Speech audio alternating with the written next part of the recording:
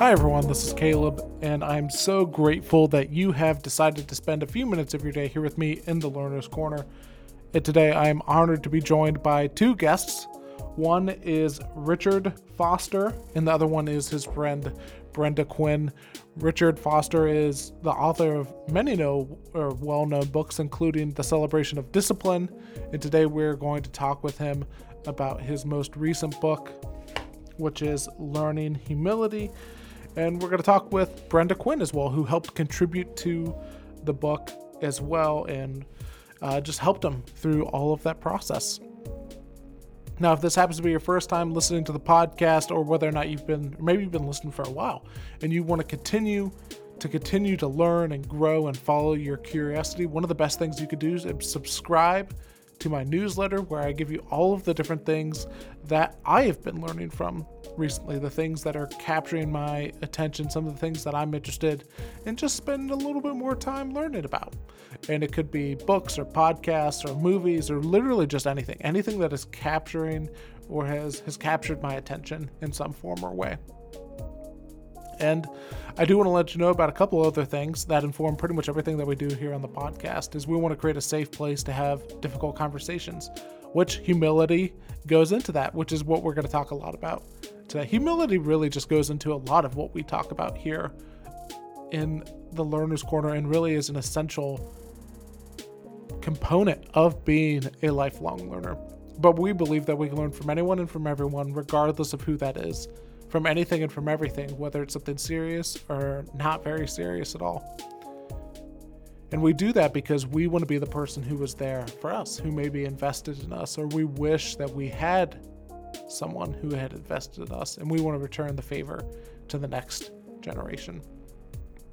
So that's just a little bit about who we are on the podcast. Now let me tell you a little bit about Richard and Brenda, and then we will dive into our conversation. So Richard Foster is the founder of Renovare. He is the author of several books, including Streams of Living Water, Prayer, Freedom of Simplicity, Sanctuary of the Soul, and Celebration of Discipline, which has sold over 2 million copies worldwide. He is co-author of Longing for God, and he and his wife Carolyn make their home near Denver, Colorado. Now, his friend Brenda Quinn, who also contributed to the book, is a pastor of a spiritual formation in the Foursquare Church and a writer of many years. She is the author of the character profiles in the Life with God Bible. And without any further wait, here is our conversation about learning humility.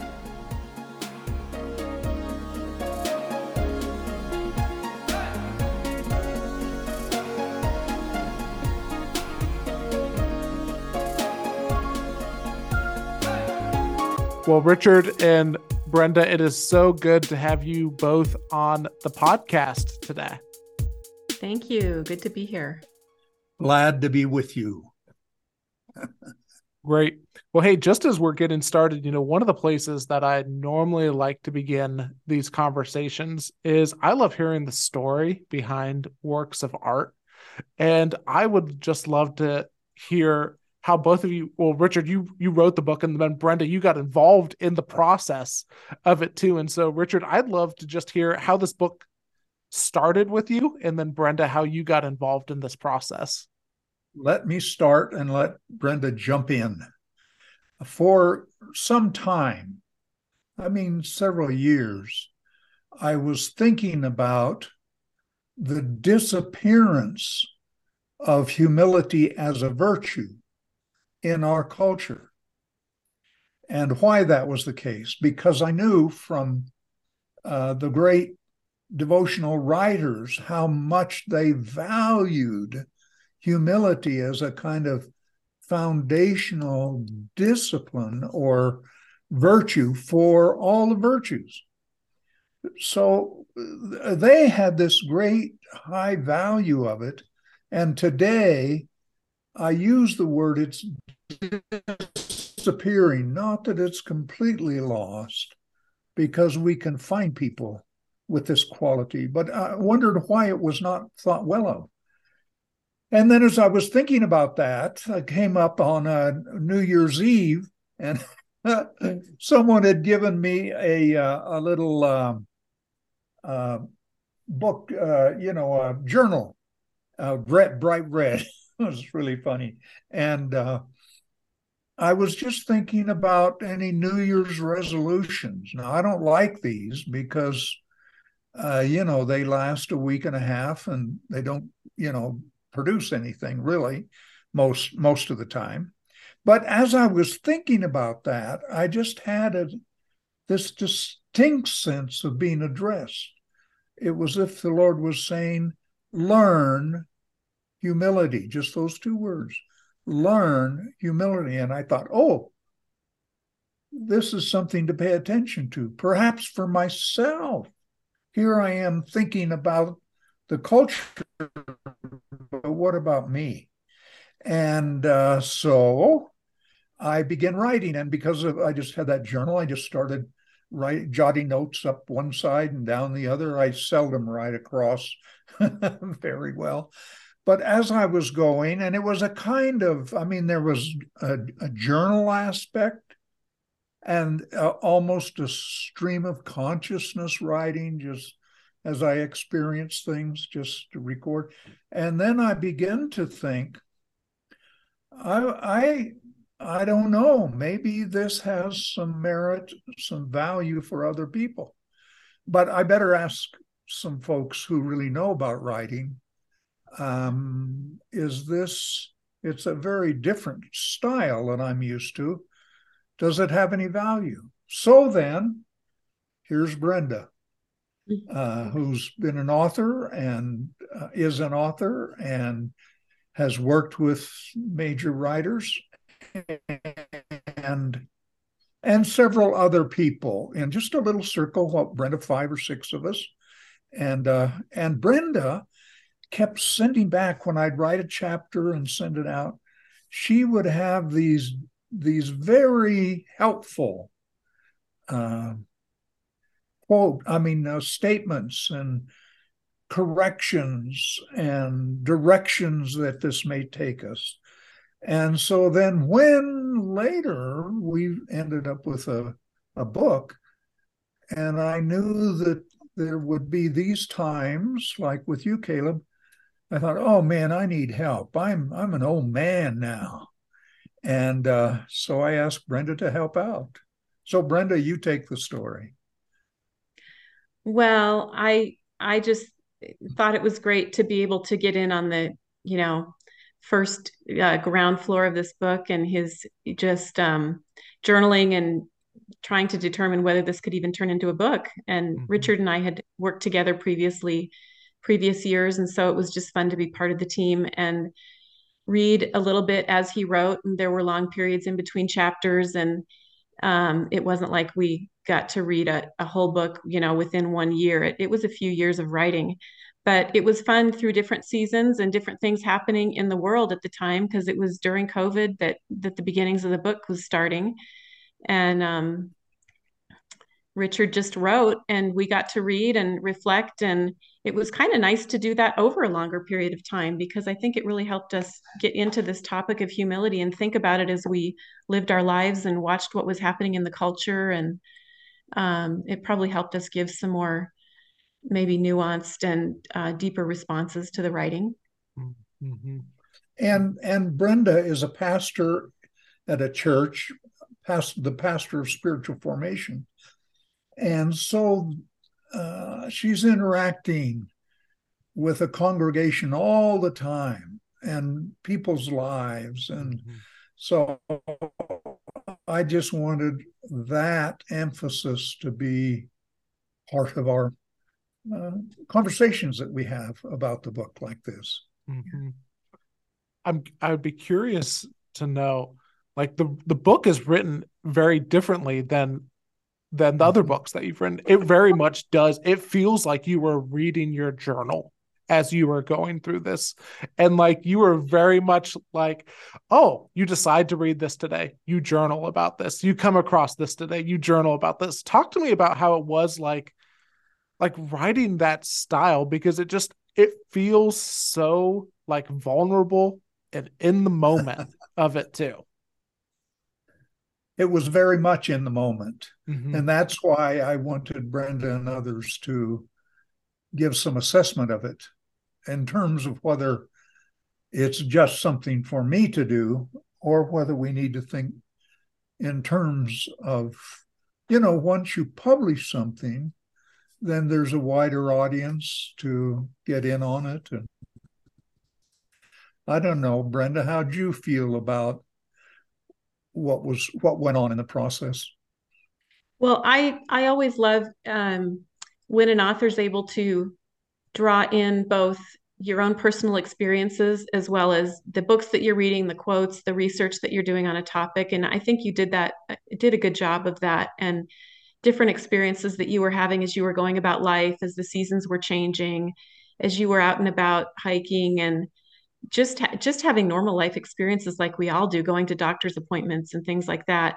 It seemed to just feed really well into the things that you were reflecting on at the moment about humility. And I think that's just the Holy Spirit does that when we write and when we're committing a project to God. And he's the one that initiated the project in you in the beginning, I'm sure. So it's just a beautiful thing to see how it all unfolds in that way. Yeah.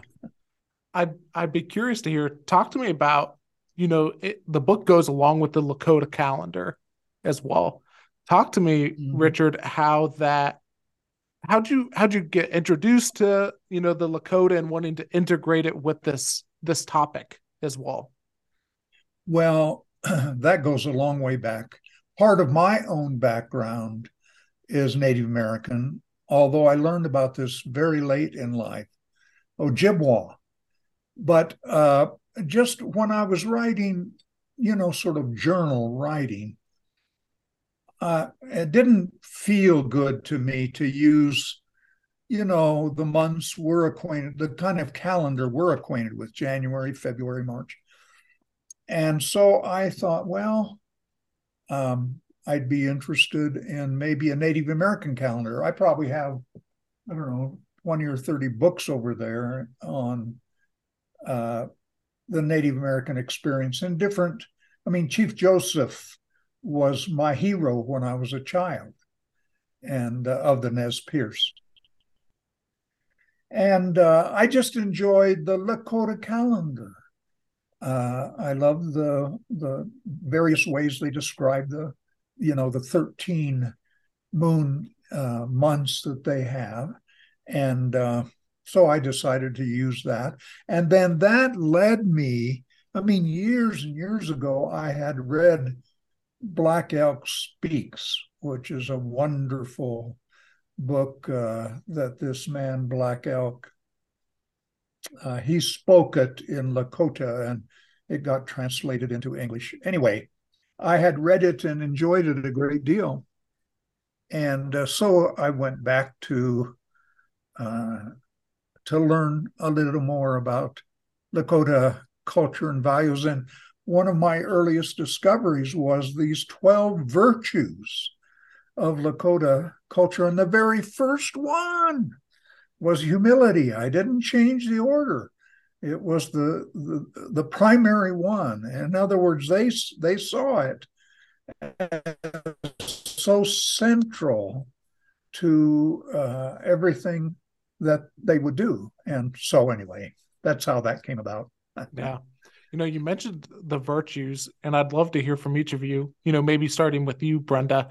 Talk to me about one of the virtues of the Lakota calendar, because, it's written a lot in the book, and how that ties into humility. What's one of the virtues there that just really resonated with you, or you gained a greater understanding of its connection to humility and how they work together? Well, Richard goes through chapter by chapter and talks about each one of their virtues as he goes through the book, and so it is really interesting to kind of follow along. But it's amazing that their very first virtue, their most important virtue, is humility. Yeah, and that one undergirds all the other ones, and they themselves describe how without humility, none of the other virtues can really function, can really grow in our lives. And so what wisdom that is from these native people who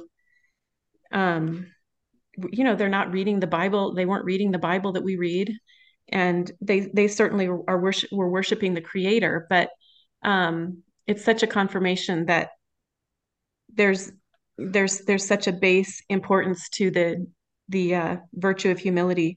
But one of the ones they talk about is truth, Mm-hmm. and that without humility we can't find truth. And so I just think it's interesting to look at every one of those virtues that are talked about and see that we have to enter into humility before we can grow in any of the others. Right. That's so good, Brenda. And for maybe it would be helpful just to give a tiny background. Yeah. What is a virtue?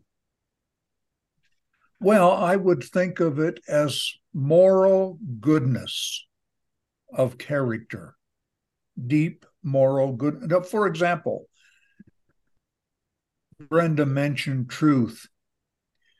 When people lie to you, that's not a virtue, that's a vice.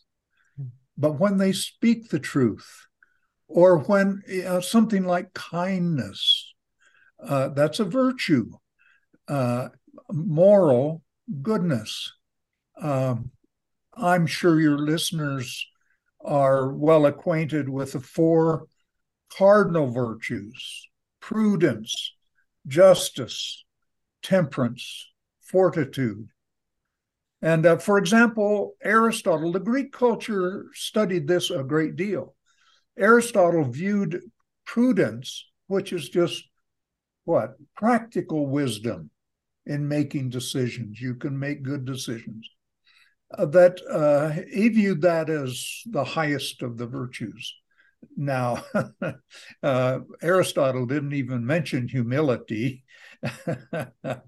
That came because of Jesus, the Christ event, the birth of Christ, the life of Christ, the teachings of Jesus, the death, the resurrection. All of these things underscore humility. And Paul, the Apostle Paul, was really good at this. I mean, when he described in Galatians the fruit of the Spirit, love, joy, peace, patience, kindness, generosity, faithfulness, gentleness, self-control. He's talking about virtues.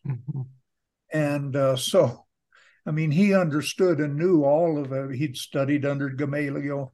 He knew these things. And so the cardinal virtues, there's the theological virtues of faith, hope, and love. And these sort of very basic moral goodness in the personality. Now, how can that come about? That's the big question. And that's the question that Paul works on a great deal. And it comes about through the Holy Spirit. Now, these aren't things that we can produce. For example, our hearts, heart purity, we can't change our hearts. We can't change anybody else's heart. And to gain love that comes from the Spirit of God. And now God invites us to work with him in the virtues and bringing those about. But what we do is like Paul's phrase was, sowing to the Spirit. You know, the farmer is helpless to grow grain.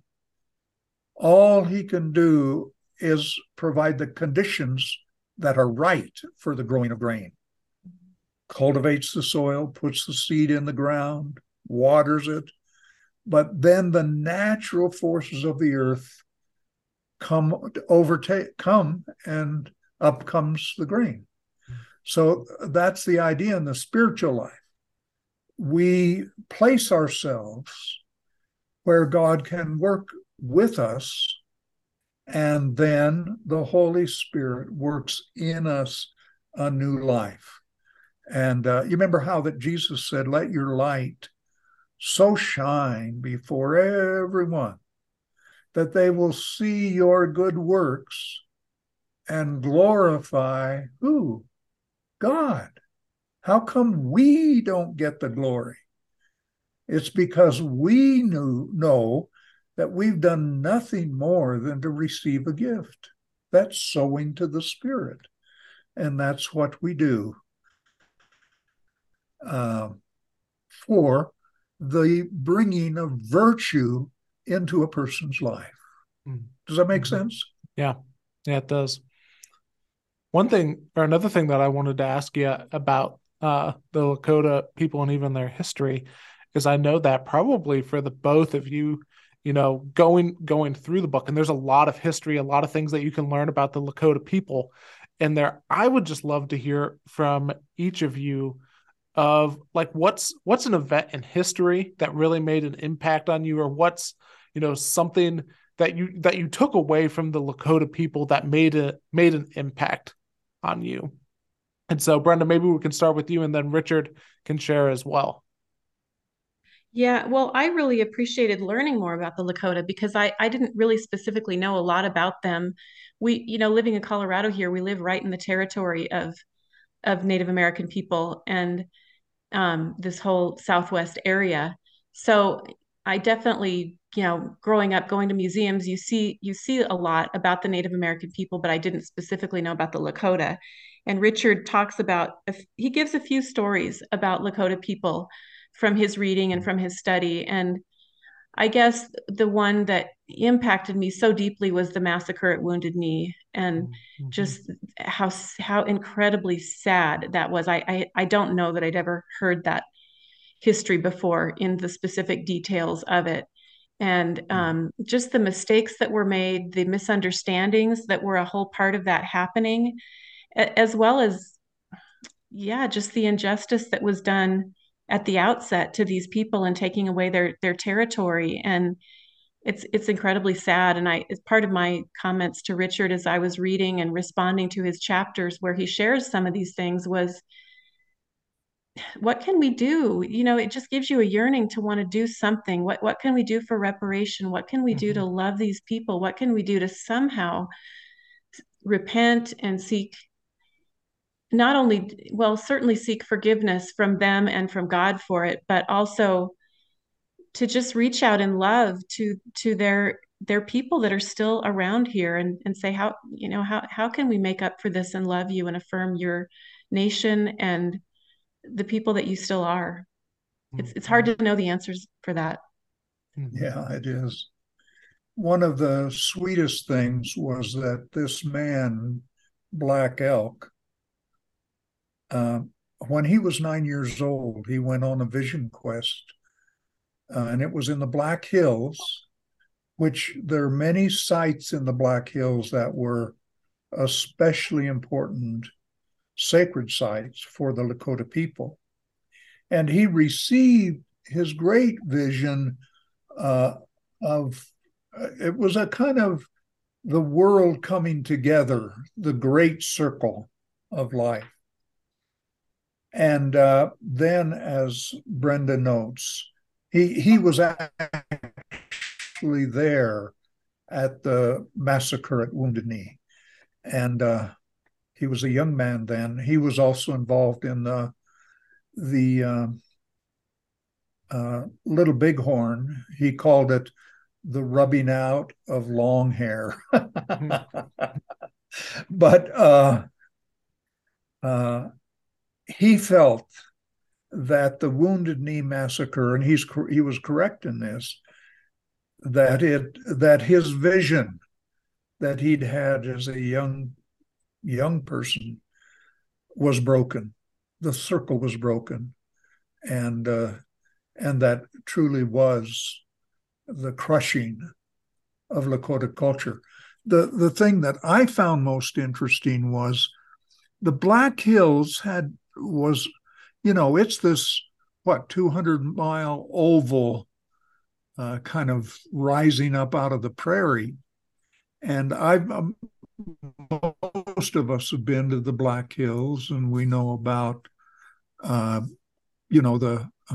Rushmore, Mount Rushmore, and all of that. But the Black Hills was promised to the Lakota, mm-hmm. and then simply taken. What happened was they discovered gold. So it was greed and nothing else, mm-hmm. just for the taking over of the entire Black Hills. And many years later, I don't quite remember, 1980 or so, when the Supreme Court ruled that the taking was illegal, it was wrong. And but they didn't suggest giving it back to the Lakota, but to give them money. And the Lakota people, even though today they're very poor in these reservations, refused the money because they wanted the land. You don't mm-hmm. buy and sell. It should be given back to them. Of course, that's never happened, but there we are. Yeah. One of the things that it was a good challenge, but challenged the way that I had thought about humility before, that you mentioned in the book, Richard, is you say, there's this common belief that if you're humble, you won't know whenever you're humble. Exactly. Can you talk about that a little bit and kind of like your take on that and why that might not be the case? That's one of the worst, what do I want to call it, misconceptions of what humility is, that you don't know. You've got to be ignorant of these things and just let it sort of fall on your head. But I think, for example, instead, we can ask some questions of ourselves. When somebody succeeds, can we be genuinely happy for them? Have we grown in that?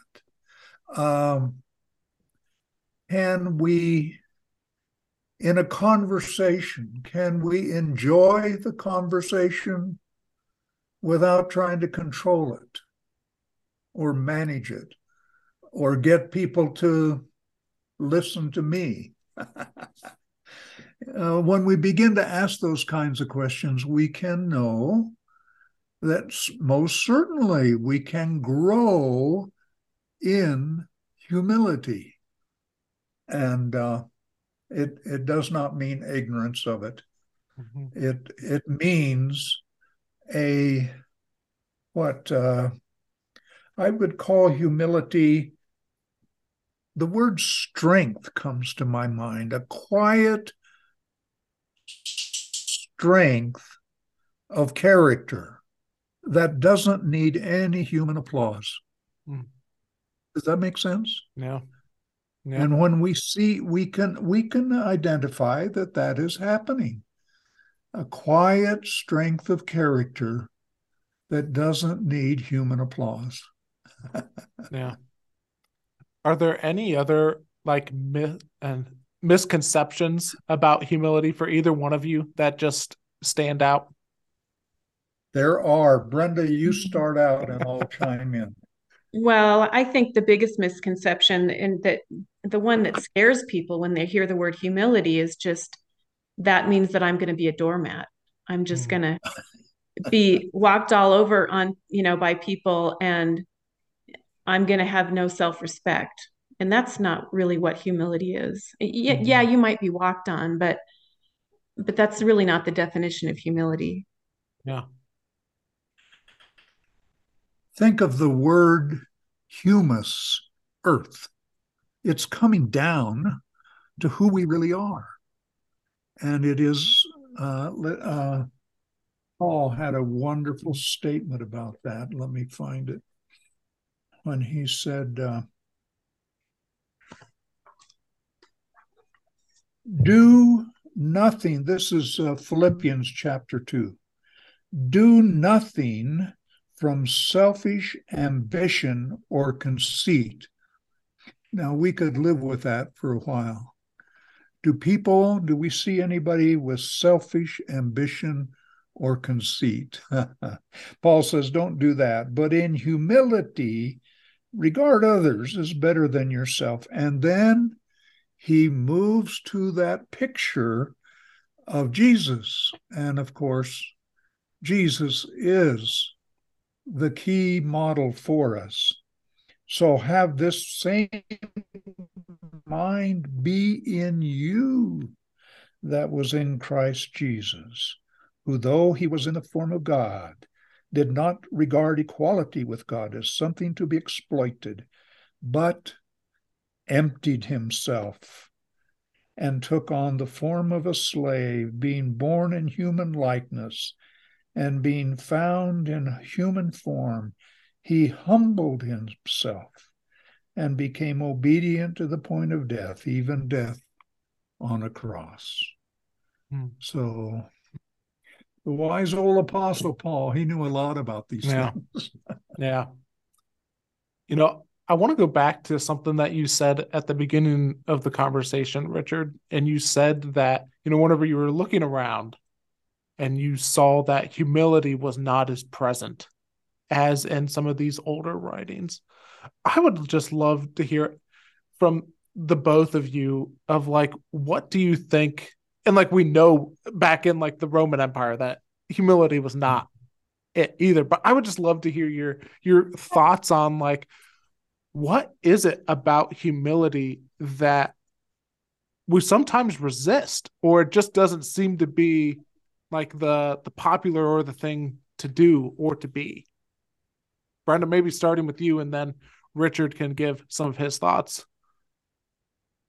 Yeah, well, I think it's partly, or a lot of it probably, well, a lot of it's just human nature, that it's our human nature to want to promote ourselves and make sure that we have what we think we deserve. But I think it in our day and age, I think it's also our culture, that we just live in a culture where people are able to be very visible, and people are able to promote themselves in ways, in a lot of ways that have never been possible before in other centuries. And so because of that, I think it can put a sense of pressure on people that if you want to succeed, if you want to do a good job at whatever it is that you're doing, you should be promoting yourself, and you should be making yourself visible, and you should be putting yourself in the best light, and you should be trying to control your reputation, because that equates with success. It equates with doing a good job. And I really think that is a lie from the enemy. In large part, it's not completely wrong in every situation in every way, but in large part, I think the enemy wants to just suck us into that, wanting to take that control of ourselves and where we're going in life and what we're doing and how people view us. And I think it just pulls us into a lot of stress and a lot of mismanagement of who we are. What do you think, Richard? In our day, narcissism is valued even. I mean, it comes, from the Greek Narcissus, when he saw his face in a pool of water, and he loved, himself too much. And it's excessive self-love. That's narcissism. And it used to be viewed as something you needed to avoid. Today, it's viewed as, look at me. Yeah. Aren't I wonderful? Yeah.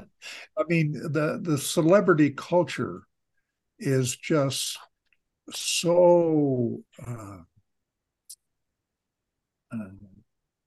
almost overwhelming.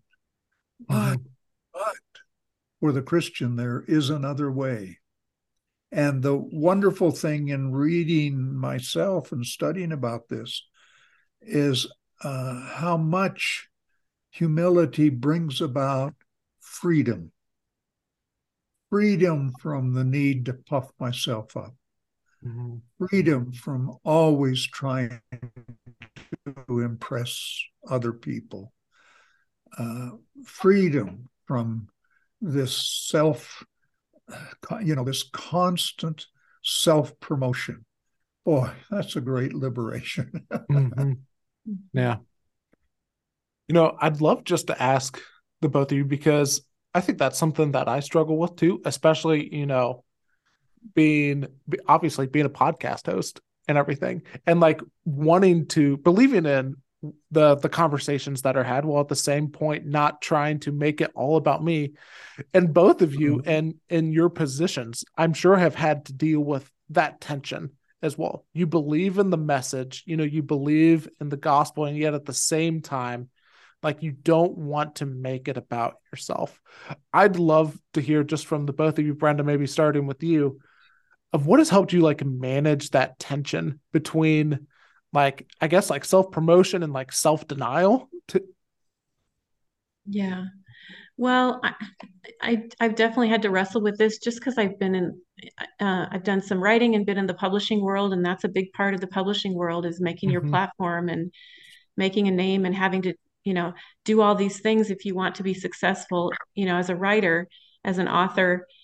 The thing that has helped me, I think, is prayer, that I want to commit everything I do to prayer, and lay it before God, that I'm not going to do this because it's a rule that I've been given by our culture, that if I don't do this, I won't go anywhere in whatever job that I'm doing.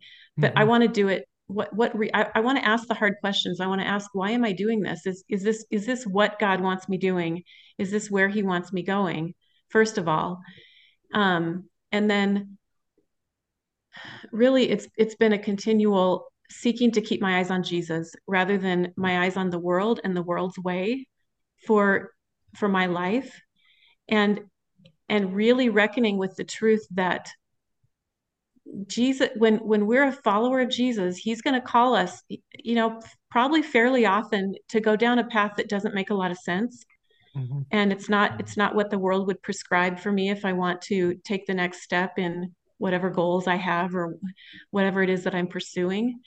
um and not that there are any goals or any pursuits that are necessarily wrong in and of themselves, unless they're prideful. But I just think being able to hold open hands with my life and with the way that God's using me, and say, I can take it or leave it, and you guide me in the way that you want me to use my life. And it's not about me, it's about you, and it's about bringing glory to Jesus. And we'll take it from there. It doesn't have to make sense in this world's eyes. It has to make sense to you and what you're calling me to do. So I think that's the goal for all of us. And it's a day by day walk. It's an hour by hour walk, really. Oh, Brenda, you've said it so well. I'll just add, it's really interesting to read the Gospels and watch how often Jesus tried to avoid publicity. He tried to avoid self-promotion. How's that for church planting? Oh, yeah. No billboards, no no radio spots, just Yep, no social media account, no nothing. Yeah, exactly. Yeah. I want to go back to a couple of the virtues and ask you about them. One in particular that really stood out to me was, you talk about the relationship between humility and service as well. Could you tease that out a little bit, Richard? Well, it's so simple. What does service do? What's its function? It's to give attention to somebody else. So I'm turning away from me to whoever is in front of me, and serving them gets the attention away from, what do you think of me? How do you feel? And that's why service is such a valuable virtue in nurturing. Mm-hmm. It's kind of indirection. I don't get humility by trying to get humility. I go the indirect route, and service is one of the main ways we do it. Yeah. And then the other thing, and you write about it towards the end of the book, is the relationship between humility and wisdom. Can you talk about that and how they feed into each other? Uh-huh. That ancient virtue of prudence, which is just practical wisdom. It's wisdom in life, being able to make good decisions. And it is humility that first of all, humility allows me to be teachable, right? And if I'm teachable, then I can begin to make good decisions that aren't so focused, say, on me and how the outcome is to make me look good. If I can be free from that, I have the wisdom to make good decisions in life. And that's mainly the wisdom that we're thinking about. It's practical life.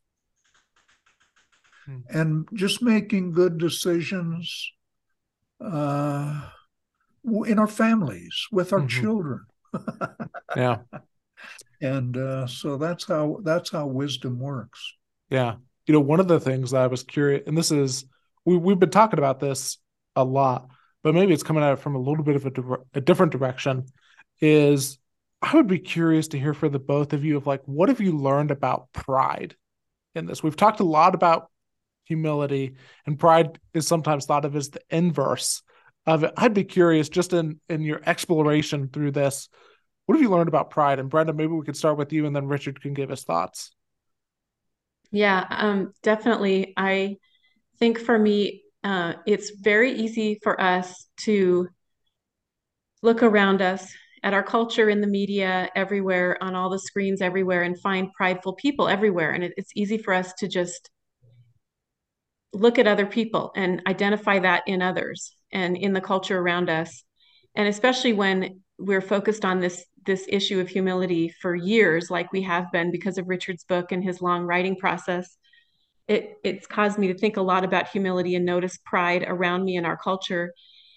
But you just have to laugh, because the minute you start identifying that and pointing fingers at others, it's you notice it start to creep into yourself. Yeah. And you notice that no matter, even if we're specifically focused on this issue, we're praying for it, Richard's journaling about it, we're responding it and writing back and forth about it, we're very conscious of it and affirming it, and yet still pride creeps in. It's a day by day walk with God, where we have to be living in just continual humility about looking at ourselves honestly and saying, I'm never going to be free from this threat of pride.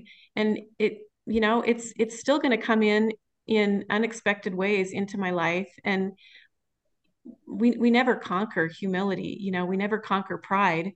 It's just a continual walk with God and continually living submitted to him, and realizing I'm going to need to keep asking for forgiveness for pride, because it's going to keep being an issue in my life. Yeah. One of the great writers, Bernard of Clairvaux, what was it, 11th century, a fellow asked him to write about humility. And he did. He wrote, it was kind of a commentary on Benedict's 7 steps into humility. But then he wrote about pride as the opposite. The 7 steps were steps up, And then he wrote, and he said, "Now, Godfrey, you may feel that I didn't do what you wanted because I spent most of my time writing about pride." Well, that's because I can only write about what I know, and I know a lot more about pride than I do humility. Yeah. And so he was very that was one of the first self-revealing things Yeah. in writing. Mm. Well, yeah, yeah. Mm. But here's the thing. Evagrius of Ponticus said that humility destroys pride. And I kept asking myself, how? I mean, it doesn't feel strong. Pride is the thing that feels strong. And so many people, we have an image of conquering and putting other people beneath us and so on. But Evagrius had this thing about what was it? The magnetic attraction of humility to just make pride kind of evaporate. Isn't that lovely? Yeah. To think about that? Yeah. I don't know. I'm a little more like Bernard Clairvaux. Yeah. I know more about pride than I do humility. Oh, yeah. I mean, I think you got a lot of company with you there, Richard. Well, I want to ask two questions about spiritual formation to the both of you. But before that, I always just love asking, is there anything, and I know that we could keep this conversation going for a really long time, but is there anything just top of mind about humility that either one of you want to share? Think of the joy of humility, that it brings this holy hilarity into all of life. And so we can enjoy it. Mm-hmm. Mm. That's great. And I think, it's like all of Jesus' teachings, which are often so countercultural to the way we live life, if we're living according to our human nature and, the way much of the world lives. You know how Jesus said, the first will be last, the greatest among you will be the servant. And that's the upside down kingdom. That's the upside down way of Jesus calling us to not live according to the standards of the world, but to live according to his. But really, if we can have the eyes to see that what he says is true, and the way that he teaches us to live, it really is the fulfilling, real, joy-filled way to live. Humility is such a big part of that. And so I think if we can just come to a place of kind of giving into it, and as hard as it might be, um, seeking to grow in humility, we start to realize that that's where we really start living. That's where, like Richard was saying, that's where freedom is. That's where the burden is lifted. He takes the burden off of us. Um, he said, because I'm gentle and humble in spirit, and you will find rest for your souls. It's really true. So yeah, I think that's really his truth in it. It's really the good way for us. It's really us finding who we're truly meant to be. Yeah, Right. I love that. Very good. So I want to ask the both of you, what is an aspect of spiritual formation or practice in spiritual formation that you wish was more present in Christian community? And Brenda, maybe we can start with you, and then Richard, you can give your thoughts on that. Yeah, I think one that I think about a lot, and I've tried to practice a lot ever since I read Richard's book, Celebration of Discipline. The discipline of silence and solitude, I think, because we live in such a loud world. And, all of our lives are different, but I think whether we have a very busy life and there's a lot of noise all the time in our life because of the busyness and the media and all of the online and everything, we just have constant feeding into our brains. Or whether we have kind of a solitary life that maybe our life is quiet and maybe we don't have a job and maybe our family is grown up and we have a quiet household, but we can still fill our lives with noise because we're lonely. And I think that just kind of becomes the easy way to live our lives with a lot of noise around us, just to maybe pad us from either loneliness or from really having to sit and be ourselves and be honest about who we are and maybe to hear the voice of God and maybe to receive conviction or whatever that might be. But I think there has to be some silence in our lives for us to be able to become humble. Mm-hmm. Brenda has said it well. Solitude is the great teacher. One of the very first things we learn in times of solitude, it's that we start out with this fear, what will happen to the family? What will happen to my congregation? What will happen? The world will fall apart. And what we learn is that people get along quite well without us. Mm-hmm. Yeah. And that is a learning that now God uses us and wants to have us involved, but we must first learn that we are dispensable. Mm-hmm. Yeah. We are not CEOs of the universe. Mm-hmm. That's what we learn in solitude. Mm. Yeah. The last thing that I want to ask the both of you is try to think of how to phrase this. What do you wish your 20 or 30-year-old self knew about Jesus that you know today? And Brenda, maybe we could start with you, and then Richard, we can end with you.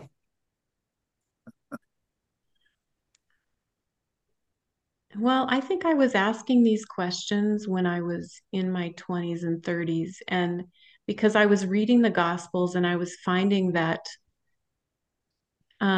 Jesus was different than maybe the little childhood Jesus that I knew in Sunday school singing Jesus Loves Me, and I love Jesus from a young age. But Yeah. as you get older and you have more maturity and you start reading the Gospels, you start realizing that it's hard. Jesus' words are hard, his teachings are hard, and also he's so unpredictable. And if we want to talk about being Christ-like, it's still a question that I ask, like, how am I going to be Christ-like when I don't even understand Jesus? I still feel that way, even after walking with him for a long time. And so I guess I would just say you cannot manufacture this on your own. The only way you can be grow in Christ likeness is by actually letting the Spirit of Christ live in you and surrendering to him in a moment by moment way. Because I still haven't figured out Jesus. I bet Richard still hasn't figured out Jesus, you know. But yet, have you ever been surprised at the way you responded in a situation or something you said to someone that was completely beyond you because you don't have that wisdom in yourself or you don't have that ability to respond in yourself, but it was Jesus, it was the Holy Spirit doing that in and through you, and all you can do is thank God that he gave you what you needed at that moment. And I think if we can seek to live that way, I think that's the only way to live as a follower of Jesus. We've got to live that way, and we certainly take back the reins, and take control of our lives a lot. But if we can seek more and more to live that way, I think that's what I would say to somebody in their 20s or 30s. Yeah. Very good. Well, for me, patience, learning the cosmic patience of God. See, I wanted to convert the world at least by tomorrow. I remember once preaching on Moses. He tried to do the work of God in the power of the flesh, kill the Egyptian. And God had to tuck him into the deserts to learn to do the will of God in the power of the Spirit. And I was preaching away one Sunday about that and waxing eloquent. And I said, now we want to learn these lessons so it doesn't take us 40 years like it did Moses. And now in our context, it was perfectly normal for people to speak up. And my friend Dallas Willard, about the third pew down, he just said, I doubt it. And it was a great teaching about the hidden preparation through which God puts his servants that I needed to learn. Now, it ruined the sermon. It kind of fell apart.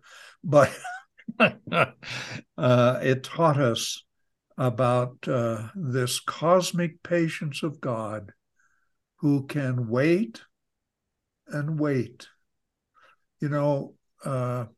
Jesus said, be wise as a serpent and humble. How's it go? Innocent. As a dove. Innocent as a dove. Thank you. I could get the dove thing. The serpent thing always bothered me.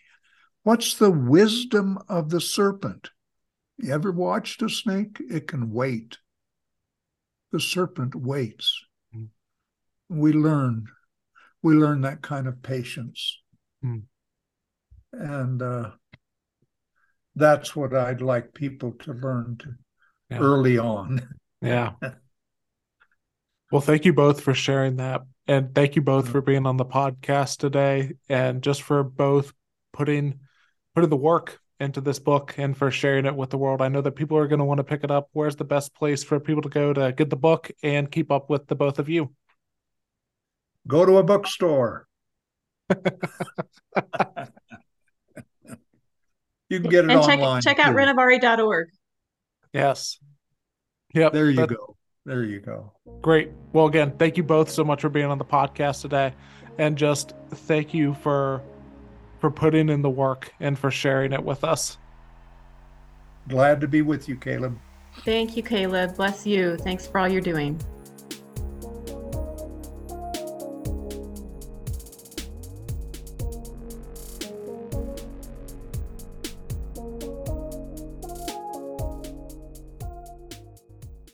So, coming out of that conversation with Brenda and Richard, I think my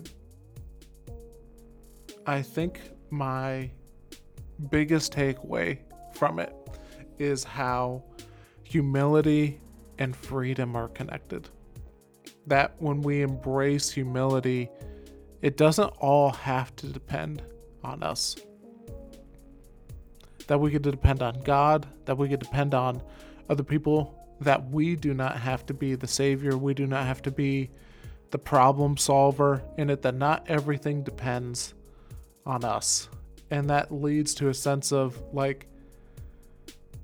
just breathing, almost